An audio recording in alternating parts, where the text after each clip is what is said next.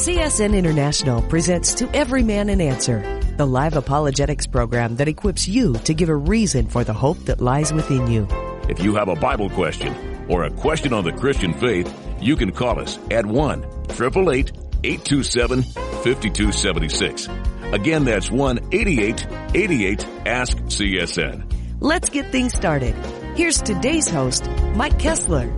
Hi, and welcome to Friday's edition of To Every Man an Answer. Glad you've joined us, as we always are. Looking forward to being with you for about the next hour as we answer questions about the Bible, from the Bible, look at current events from a biblical perspective, you might say a Christian perspective of the world, and then also what we hear in church is even in the Bible at all. So if you've got a question you'd like to ask us, or perhaps you've been reading your Bible on your own and come across something you don't understand, or someone's asked you a question, that's why we're here for you each and every weekday afternoon at this time to answer questions for you. That number to call again, 8888-ASK-CSN. If you call right now, you're assured to get on. Joining me today, special guest from Pacific Justice Institute, Brad Dacus. Hi, and welcome, Brad. Oh, it's great to be on the program. Thank you, Mike. How is everything going at PJI? It's going well, going very well. We've got a real hot case that's hit the fan, if you will, hit the media wires. It's dealing with a teacher at the Jurupa Valley School District in Riverside, California. She's been fired from her job, not because of anything she does on the workplace. She's a fantastic teacher. She was fired because of her beliefs, and specifically 3 beliefs. Well, first they told her that they wanted her to, if she ever had a transgender student, or was a person with gender confusion, they want her to be willing to lie to the parents in case the parents were unaware of it, to make sure the parents stayed in the dark. Number 2, she was required to use certain pronouns that were opposite of truth, and try and encourage the confusion of the child. And then 3rd, she, as a gym teacher, she had to be willing to, in the future, hypothetically, to allow a teenage boy who had gender confusion to be able to go into the girls' locker room while the girls were potentially naked and changing into their swimsuits. So she said, no, these all violate my conscience. God would not want me to do these. I can't do these. They said, well, you're fired. She says, what about, accommodation? He goes, no. So even though it's hypothetical, they didn't even think about how they would accommodate. They just fired her for, not believing the right way. Well, we at Pacific Justice, we've already filed a complaint with the Equal Employment Opportunities Commission. And, in fact, I was supposed to be, on, Tucker Carlson's show tonight, but they rescheduled, and so I'll keep you guys in the loop when that comes down. But a number of media networks have already picked up on it, and it's real important because we have a case similar to this also out of our Detroit, Michigan office. So these things are happening across the country, and we're going to do everything we can to make sure Christians are not purged from the workplace, especially the teachers. Yeah, amen. We don't want them to be able to get away with this. They'll never stop then.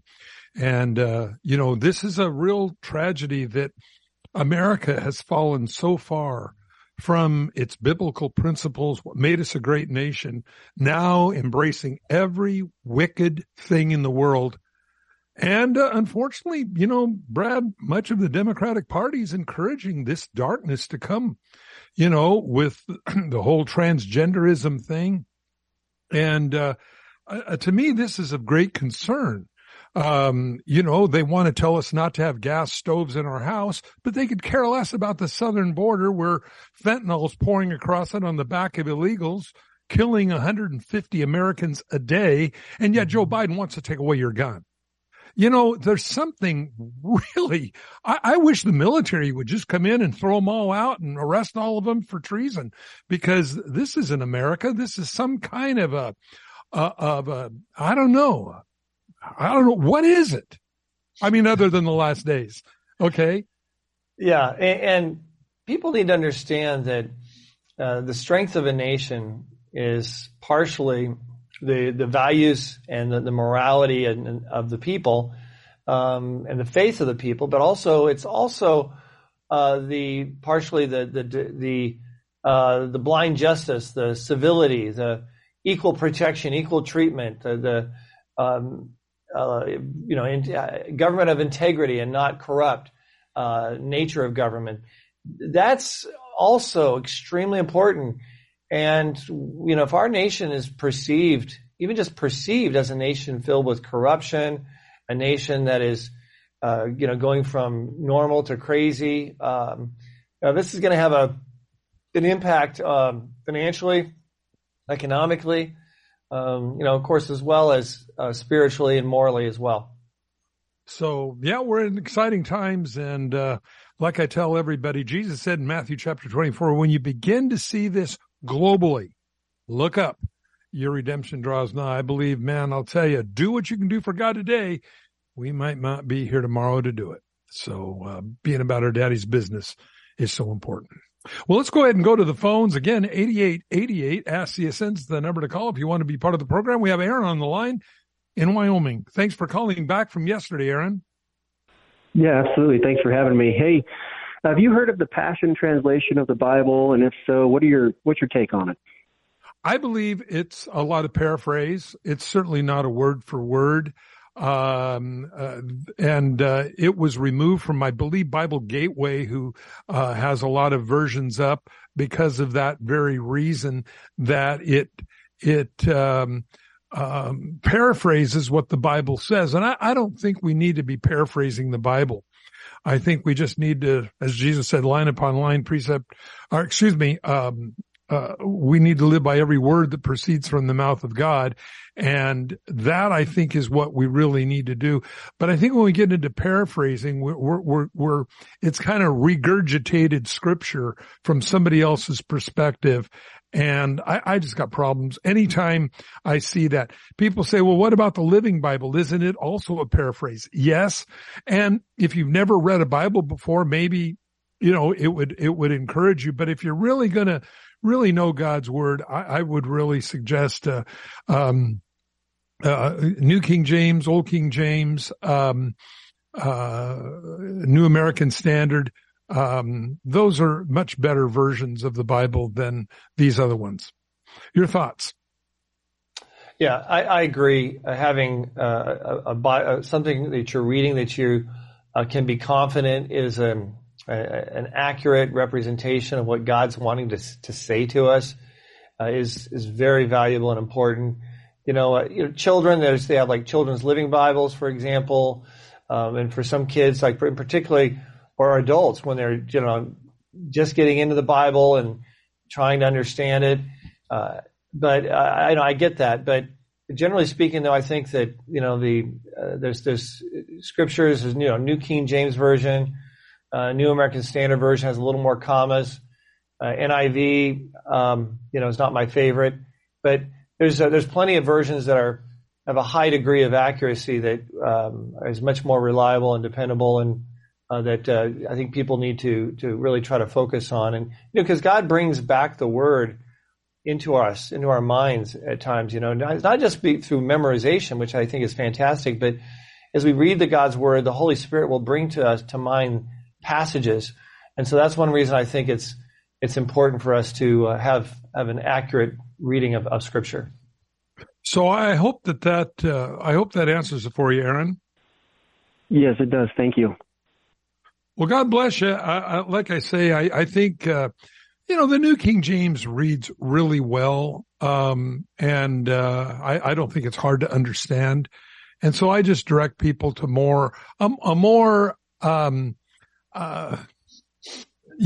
like I say, the paraphrasing is what bothers me in anything, because, sometimes you lose a little bit of the meaning, sometimes a whole lot of the meaning. We got to be careful. So stay on the line, Aaron, send you out some books, some DVDs I think you'll really enjoy. With that, we'll go to Michael, Virginia State. Hi and welcome. Hi, how you doing? Thanks for having me. Good. How can we help? Yes, my question's kind of it ties into the same thing, but it's kind of a three-part question. And I'll try to make this as brief as possible. Okay, so I hear blessed assurance mentioned a whole lot, not necessarily in the Bible, but from people, talking and singing the song. And my first question, and in part to all three, is what is blessed assurance exactly? Is it the reassurance of knowing that we're, in fellowship with Christ, or that we are going to heaven? The second part of the question is, being that God is omniscient, he's outside of time, he knows what's going to happen before it happens. So, and the Bible says that many will be called, but few will be chosen. And so my question for that would be, why would he call so many and choose so few, if, knowing that there's going to be multitudes that are going to look Jesus straight in the face, and he will say to them, I never knew you. And in conjunction with that, the third part of the question would be, and again, they all tie together, is I'm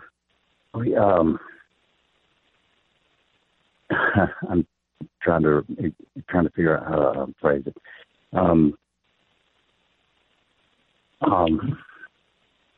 Forgive me, I've lost my train of thought. I do that too. Don't feel bad. Oh, yes. I remember. I'm sorry. It's been a long day.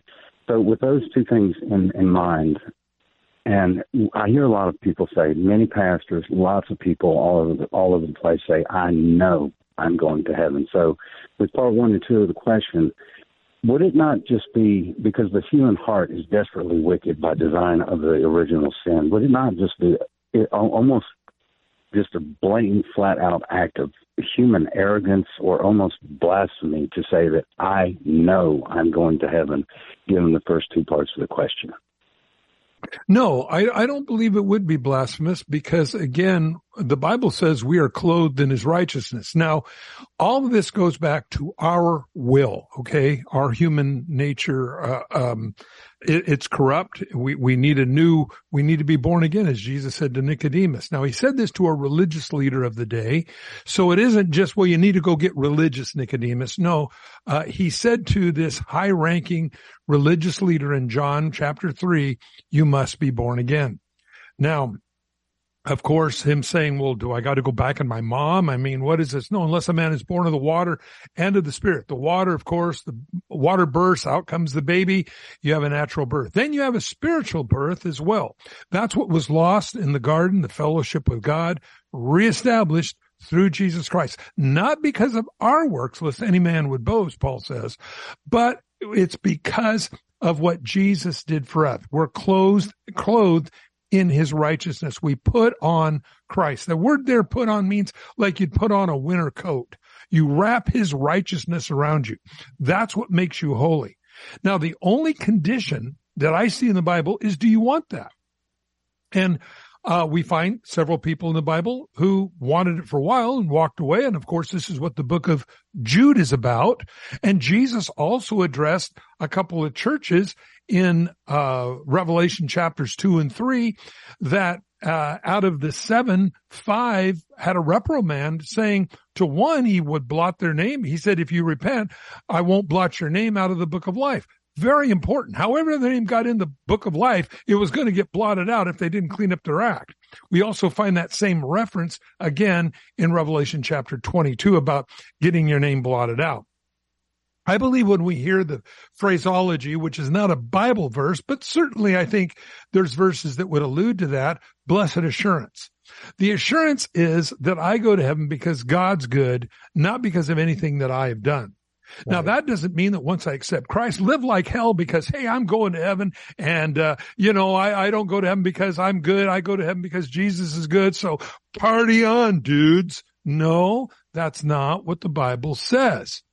It says that if Jesus said, if you abide in me. Now, that's conditional. Now, it isn't conditional in that God will ever change his mind. It's that we will change ours. Again, it goes back to an important part, Michael, on this, and that is, what do you think heaven is? I've shared this many times. If you think heaven is a big party in heaven where all my drunk buddies are there, do you want to go to heaven? Yeah, I want to go to heaven. Let's party on. No, that's not what heaven is. Now, a lot of this, I believe, is perpetrated by the devil himself to make people think, oh, heaven is just going to be this everlasting vacation. No, the Bible said it's a place where God is worshiped forever. And that is what a lot of people, even that call themselves Christians, don't want. They don't want to be around God's people. They don't want to be around God's word. They don't want to be about God's principles, yet they call themselves Christians. Now, somebody might say, well, maybe they were never a Christian to begin with. I'll grant you that. That's a possibility.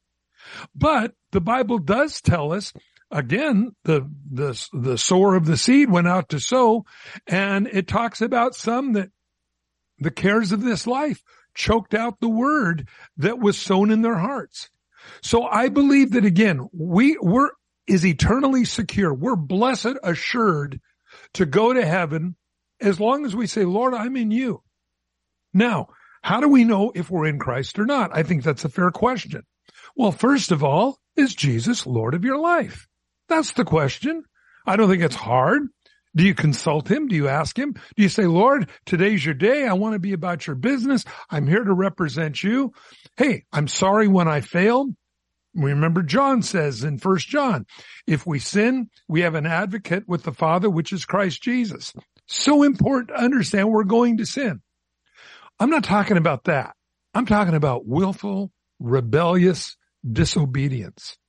That is where I believe there isn't the blessed assurance. I believe that's where we have basically shined on or blasphemed the Holy Spirit. I'm going to do what I want to do. Yeah, I like the idea of, eternal security and, heaven forever, even though I think heaven's a party. No, again, I think a person better reassess what heaven is. If an individual, a Christian, non-Christian, backslidden Christian, whatever you want to call yourself, doesn't want to do God's will here on this earth, why would you want to do it forever in eternity? So I think that's where it comes down to blessed assurance. I can't think of anything I would rather do than sit at the feet of Jesus and have him teach me the Bible.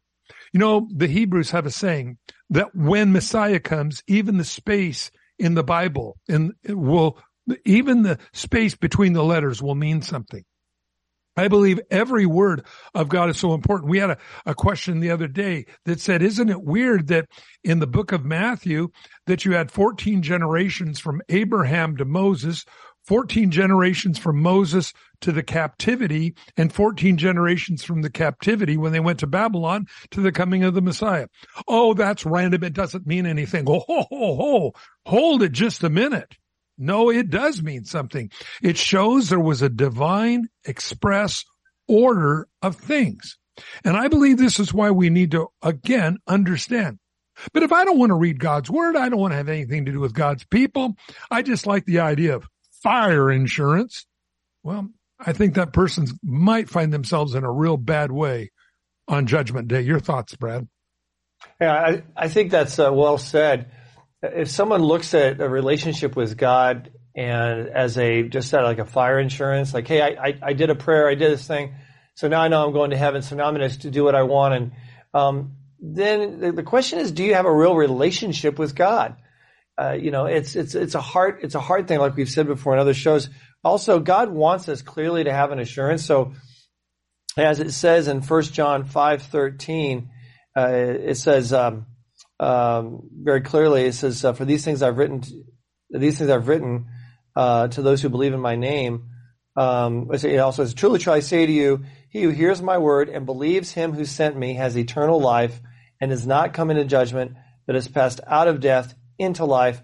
Actually, that's John 3:36. There's, and then the other verse I mentioned, 1 John 5:13, makes it very clear. Also says, "I write these things to you who believe in the name of the Son of God, so that you may know that you have eternal life." And so God wants us to have that assurance. And some Christians sort of take that lightly, say, well, I don't know, maybe it's sort of good for people to think they could sort of lose their salvation at any time, just keep them on the road, or, the narrow road. What drives us as Christians should not be fear of not going to heaven, because that's an insult to the cross. That's a diminishing of the power of what Jesus did on the cross. What should drive us as Christians is the full understanding and acceptance of that full forgiveness, that he has covered our sins completely, fully, separated our sins as far as the east is from the west.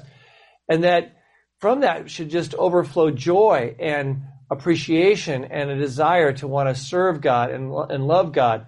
It's a relationship in flowing out of an appreciation and understanding of the depth and breadth of God's full forgiveness and covering of our sins on the cross.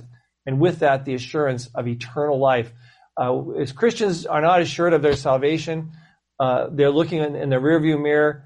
They're not going forward. Life is just one fearful step after another. That's not what we're supposed to have as Christians. That's not the joy of the Lord that comes through acceptance of that full assurance of salvation and forgiveness and confidence of eternal life. Hello. I hope that answers it for you, Michael. Yes, it does. I just try to go one day at a time, and I gave everything I had to him. I've been single and celibate for almost 15 years. I just wanted some clarification on that because it's really been eating at me, Sure. And I believe any person, where the Bible says many are called, few are chosen. Actually, God chose everyone. If you really look at the word, for God so loved the world that he sent his only begotten son, that whosoever would believe in him, go preach the gospel to every creature. So we find that. I really believe that, again, God's given an open invitation. I think that, again, when we understand the real love of God for this world, I think that's what changes everything. I think where we get into trouble a lot of times is because everything is from God's perspective. God knows the ones that will choose him. Those that choose him, he chooses. Not a problem with that.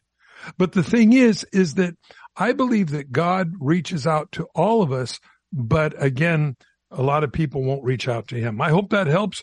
Michael, stay on the line, send you out a couple of books, a couple of DVDs, okay? All right. I really appreciate your time. Thank you. You've helped me a lot. Michael, God bless you too. And have a blessed weekend. Let's go to Bob in Hawaii. Aloha. Hello. How may we help? Can you hear me, Pastor?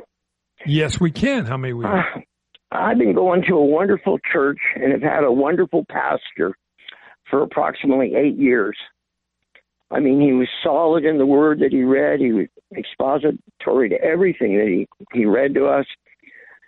And suddenly he committed a terrible sin. He was caught in adultery with another woman of the church. Now, suddenly the church threw him out. They exorcised him, called him a wolf in sheep's clothing. I just don't understand that. The man's trying to repent and come back, and the church won't send anybody to help him, to welcome him, to pray with him, to do anything for him. Yeah, that's the real problem. We kill our wounded. That's, we're the only ones. The Bible says we're in a spiritual war and only Christians kill or wounded, because they won't look at their own personal life, their own personal sins. Yeah, his sin was bad. That was terrible. He shouldn't have done it.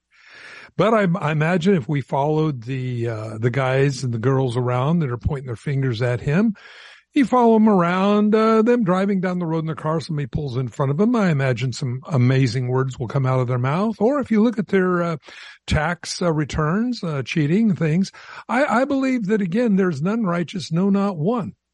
And to err is human, to forgive is divine. And one of the things that we find, unfortunately, in the church is you find more love in a bar than you do oftentimes in church. I expect people to fail because, again, we're in an old sin nature. We're in a spiritual warfare, and there are going to be casualties. And if you're going to do anything good, great for God, the devil, even the more so, aims aims down on you to kill you. So the war goes on. We're aware of the war. We're aware of all these things. And we just want to be about our Father's business. And that's so important in the days that we're in. And when people fail, yes, maybe he should set back for a while, take a sabbatical, realign his values, get his family life back together again. But to throw people away, this is one of the great tragedies, because honestly, the people that are pointing their fingers, Jesus said, don't worry about the speck in your brother's eye when you got a log in your own. I'd like to know what the sins of those people are. And if they say, well, I have no sin, the Bible says you're a liar and the truth is not in you. So your thoughts, Brad? Yeah. I've seen this a lot, and it's most disheartening when we see a church take someone like a pastor or minister who has stumbled in some way and just completely write them off. First, in the immediate, write them off instead of giving them, encouraging and nurturing them for healing. They say nothing to do with you. You're a fraud. You're a fake. Whatever. A couple points with that. First, that attitude is pride. And I think it's a failure for Christians with that attitude to recognize their own potential to sin. Everyone has the fullest capacity for the fullest sin under the sun, but for the grace of God, so goes us. So at any time. So that's real important for us to understand is the fact that how much we all are under the grace and mercy and forgiveness of God, intervention of God. And then second is the idea that okay, well, they can't ever be a minister again, or they can't ever be a pastor, or they can't ever really be used by God anymore because they did this sin over here. So they're out, they're washed up. I don't see that anywhere in Scripture where God throws away someone and says, well, you just limp along until you die. You're toast. That's not the God that I know. God is a God of love, a God that takes confession and gives forgiveness and healing and restoration, and that is that's the exhortation in Scripture that I see for the church, not to throw anyone away because they've stumbled. That's not real Christianity. And so, what do you do, Bob? Well, I'd go to your board and say, "Hey, he without sin cast the first stone." I think you might find some hidden sins in their life.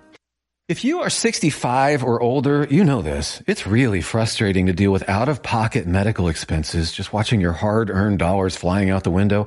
Well, here's something that can really help, and it's worth taking a minute to look into. Medi-Share has a new option. It's called Medi-Share 65 Plus. And Medi-Share is a community of Christians who share each other's healthcare bills. It really is a community, too. People encourage and pray for each other. Medi-Share 65 Plus is a low-cost option for those with Medicare Parts A and B, and it fills in the gaps where Medicare stops. It's a great way to fight inflation, too. You can lock in one low monthly price for up to 10 years, and you can use your Medicare-approved doctor, and you also get telehealth 24/7 service, so you don't have to leave your home for the little stuff. Very worth looking into, and it's so easy to. Find out why people rave about the customer service at Medi-Share. They're easy to talk to. Call 833-90-SHARE. That's 833-90-SHARE. 833-90-SHARE. Does the Bible seem too big, complicated, and overwhelming? There's a free Bible resource that's been around for more than 25 years and is used and trusted by millions worldwide. The Enduring Word Bible Commentary by David Guzik is a clear and simple way for everyday Christians and even seasoned Bible teachers to study God's Word. David's commentary not only breaks down the entire Bible chapter by chapter and verse by verse, it also provides helpful quotes from well-known Bible expositors throughout history. The commentary has also been translated into many languages, including Spanish, Arabic, Chinese, and more. Find the Enduring Word Bible Commentary as well as a free downloadable ebook called The King's Kingdom, a deeper look at the Sermon on the Mount by David Guzik at enduringword.com/CSN. That's enduringword.com/CSN.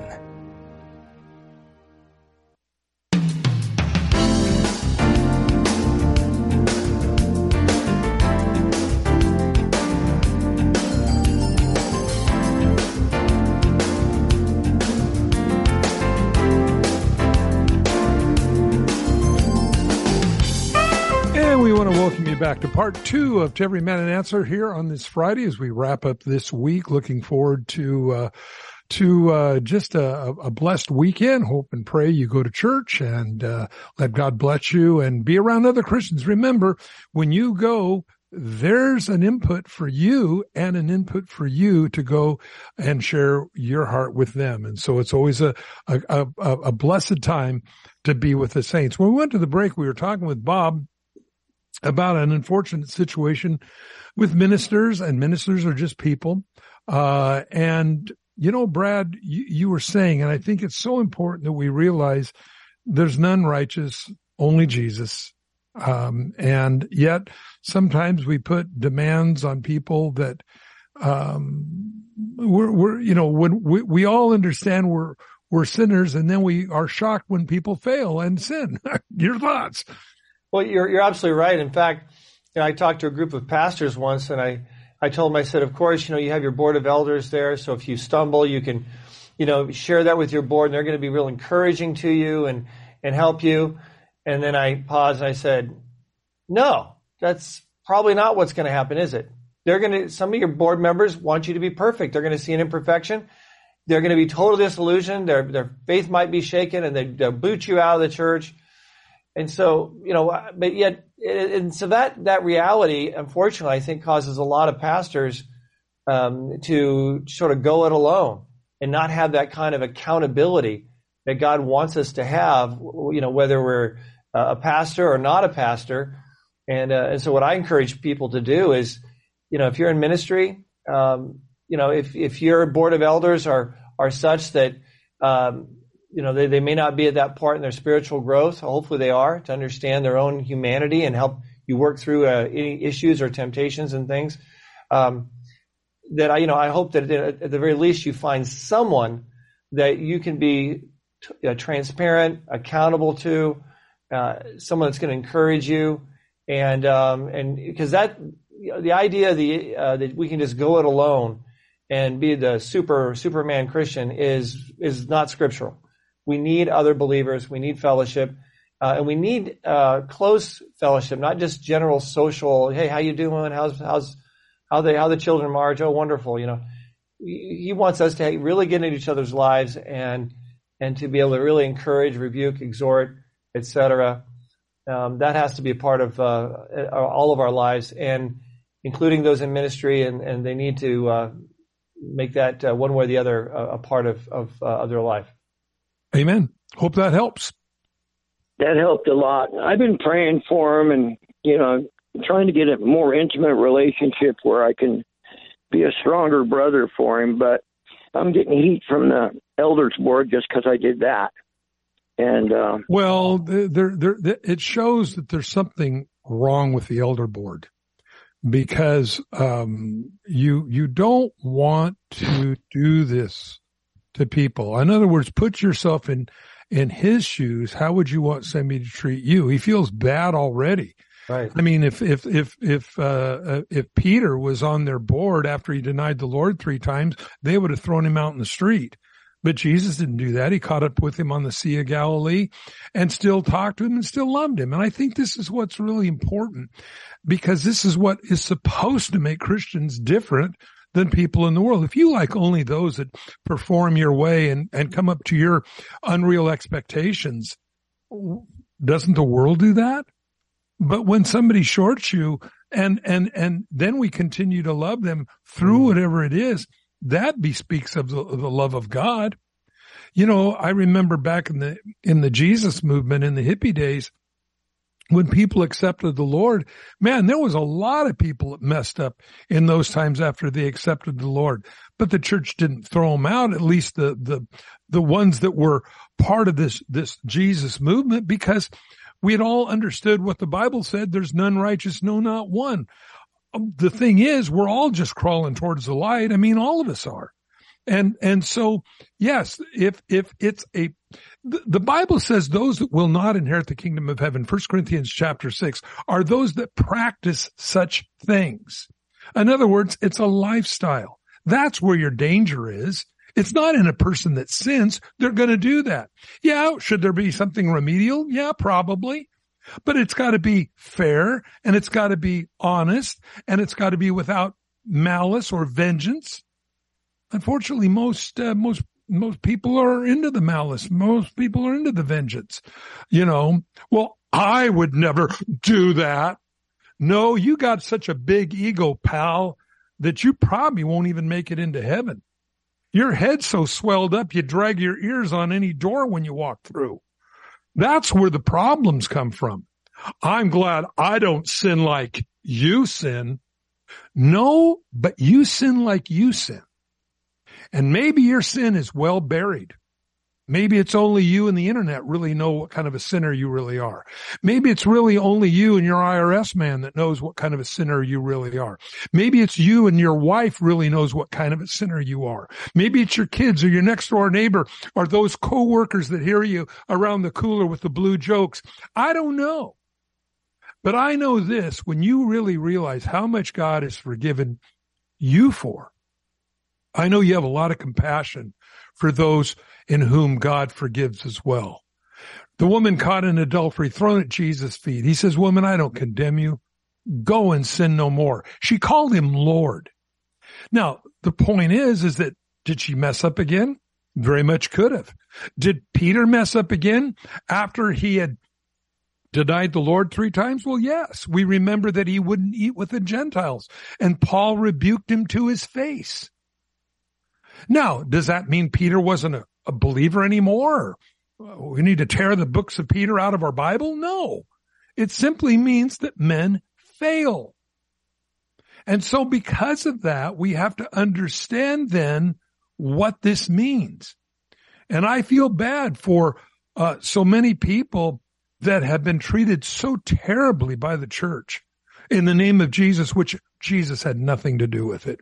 It's a bunch of self-righteous, arrogant people that forgot how much God had forgiven them for.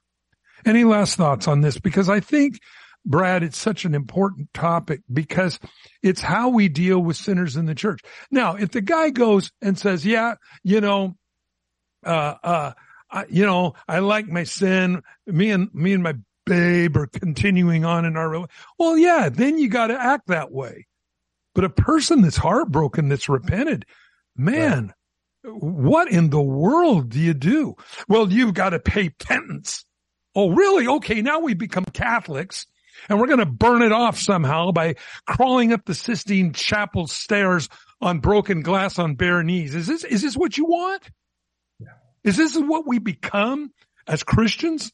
No wonder people in the world don't want to become part of church because they're saying if I become a Christian and I fail, and they will, this is the way they're going to treat me. Man, I'll tell you, man, anything starts looking a whole lot better than real Christianity, or maybe I should say the fake Christianity, because the real Christianity loves, it forgives, it bears long, it suffers long. I suggest your board read 1 Corinthians chapter 13. Read Corinthians chapter 13. That'll give them a pretty good understanding what Christians are supposed to be doing in love, filled with the Holy Spirit. Because chapter 13, I believe, is impossible apart from the infilling of the Holy Spirit. That's why it's between the 2 major chapters on the gifts of the Spirit in the Bible, chapters 12 and chapter 14. Chapter 13 is the gift. It is the power of love. And though you speak with tongue and a men of angels, it says it means nothing unless you have love. And it certainly doesn't sound like they're treating this man with love. You know, the Bible says, by their fruit you will know them, not by their failures. And friends, I think we better look at the fruit before we look at their failures. Look at all the people in your church that came to the Lord because of the faithfulness of this man. And now all of a sudden, people that have never led one person to the Lord is now judging this person. Yeah, they're no threat to the kingdom of darkness. They don't do anything for the kingdom of God except their little pointed, crooked finger of accusation. Got to be real careful, man. There is a balance. There is a line. Willful disobedience has to be treated, I think, very, very strongly. But a person that messes up, hey, listen, I believe this is where we really show what we're made out of. And I got to say, it doesn't sound like made out of very much. Because again, if you love only those that love you, what does it profit you? Even the world does that, Jesus said. Any last thoughts, Brad? Yeah. One of the questions that churches often have is they say, okay, well, all right, we don't throw them out and ban them until they die, from ever being used by God. But, how much time is needed for healing? How much time do we set them aside and things like that? And it really goes by person to person and situation, looking at the facts. For example, if you have a pastor or someone in ministry who stumbles in some area, maybe commits adultery, and he's not caught, but comes forward and say, this is something I've done. This is a sin. I confess it. Right up front, that they're sincere and contrite because they're open and confessing it right up front. But if on the other hand, you have someone who is doing this multiple times repeatedly and then is caught, and they say, yeah, I'm sorry, I've confessed. That person, you may want to have some more time to validate the sincerity of their confession and their repentance. And so that's something that you want to work through. But underlying all of this needs to be a heart and attitude of grace and forgiveness and a desire for healing and restoration at the end of the day. It's not Christianity to throw someone in the trash.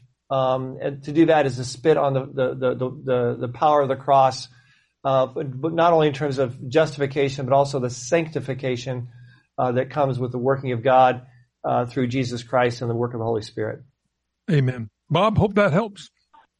It did. Thank you both so much, and thank God for you guys. I really mean that.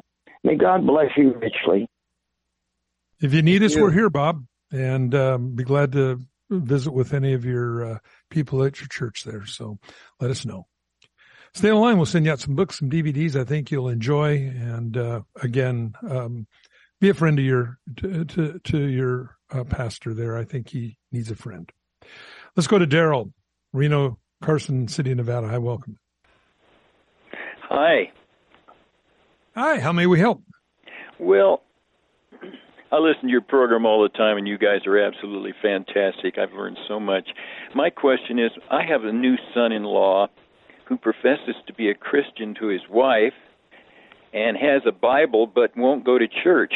As an outdoorsman, he says his church is nature, and he communes with God through nature. How do I approach him about this? He's a true conservative and a really great guy. Well, the Bible says to forsake not yourself the assembly together. I think, if he claims to have a relationship with God and honors God's word, well, I think that's one of the verses he's going to have to be honest with.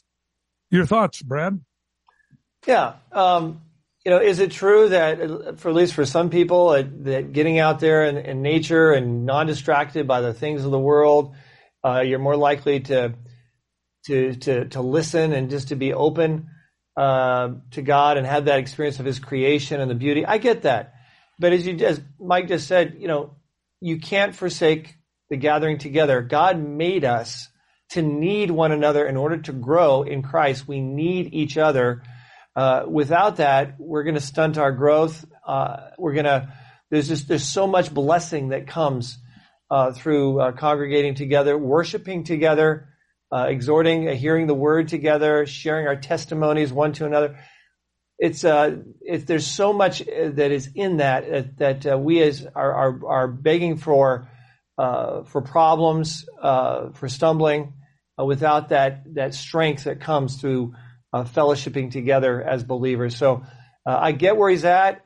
I admit, when I'm out there on a hiking trail and it's all beautiful and I'm just not distracted, I can be more focused in my walk with God. I can talk to God. I can, it's a great experience, but it cannot and does not take the place of fellowshipping with other believers and building up each other, who also need to be encouraged and built up. Even if you seemingly feel that you've arrived, the love of Christ compels us to build up each other and to fellowship with each other.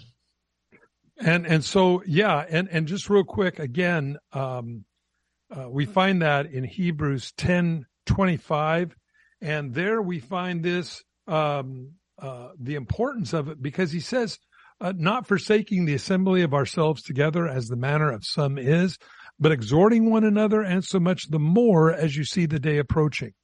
I believe that, again, we're in those days that especially we need each other. And the Bible also says, and Jesus went into the synagogue on the Sabbath as his custom was. Really?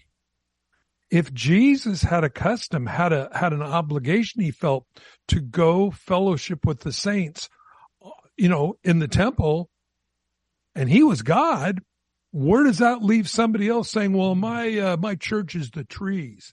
Hey, listen, in the days to come, the trees aren't going to help you. In the days to come, they may not offer you the refuge you need.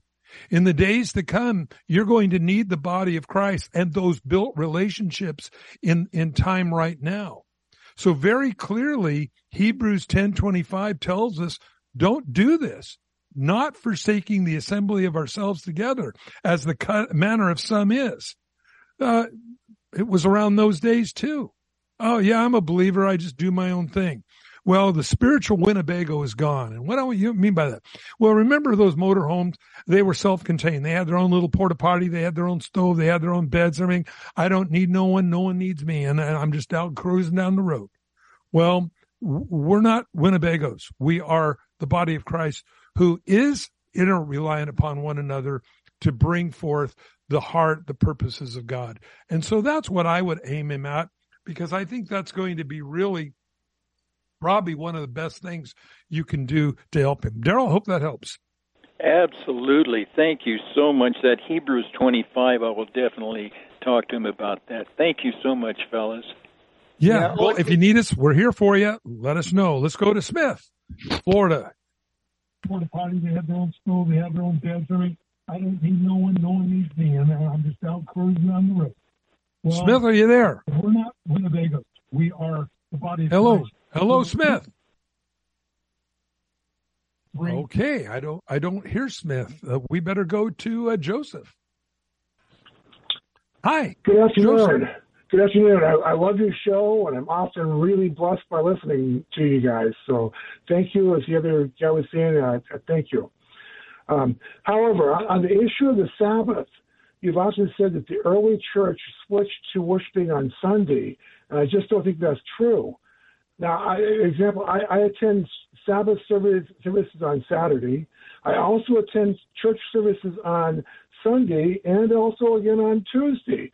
But just because I go to church service on Sunday doesn't mean I've abandoned the Sabbath. In fact, it was not until the Council of Laodicea, until 342, that they switched to Sunday services as part of their replacement theology, anti-Judaism.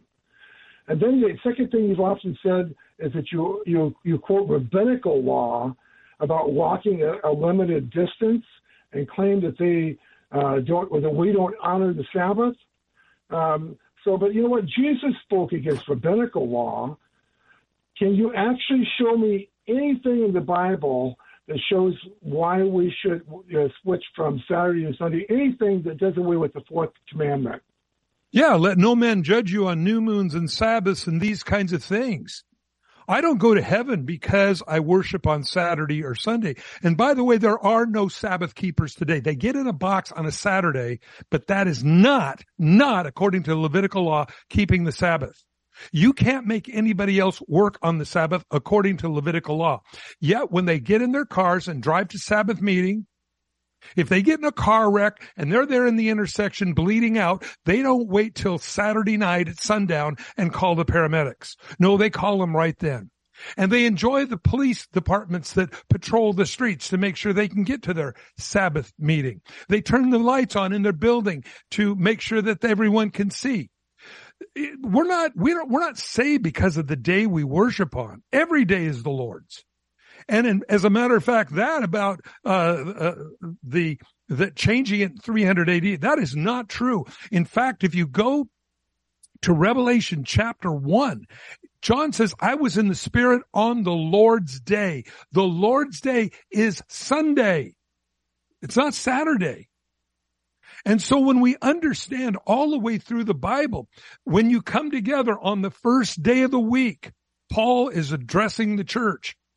He said, talking about coming together as a fellowship. But listen, if a person wants to worship on Saturday, I don't have anything against that. If they want to worship on Tuesday, and you may be a paramedic, you may be a police, you may be a fire department, something like this, and you have to work on Saturday and Sunday, your day of rest might be Tuesday or Thursday. The Sabbath, and please get this, everyone, because for some reason there's a horrible disconnect.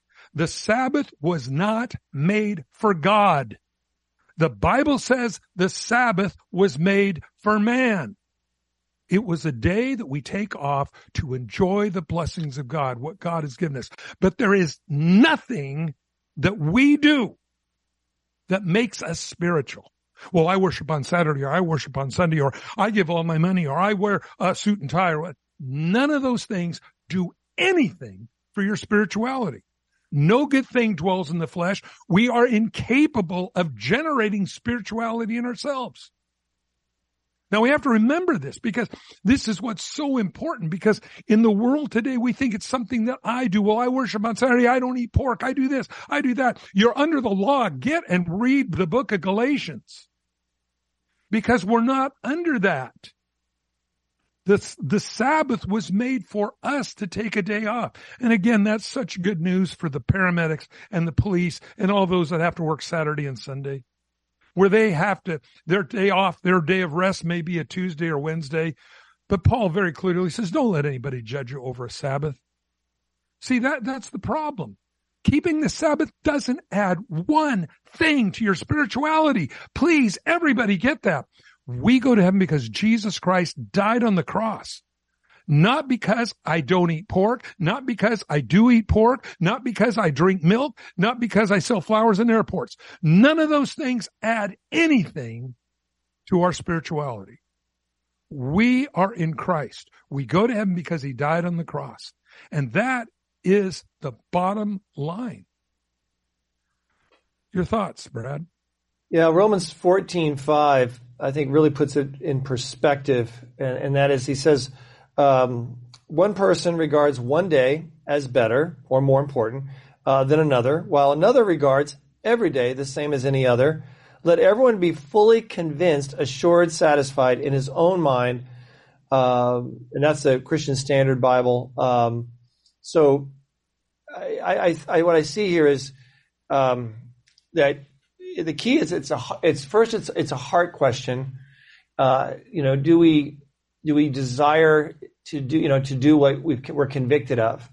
And if God convicts us that Saturday is the day that, then honor the Sabbath. If God's convicted you, it's about Sunday, then honor Sunday and let that be. It's a matter of internal conviction. But I think, Mike, you hit the nail on the head when you said that, it's not made for God. It's something God gives us as a blessing, to rest and to regroup and focus on him and acknowledge him, because we get so busy, especially in our Western modern society.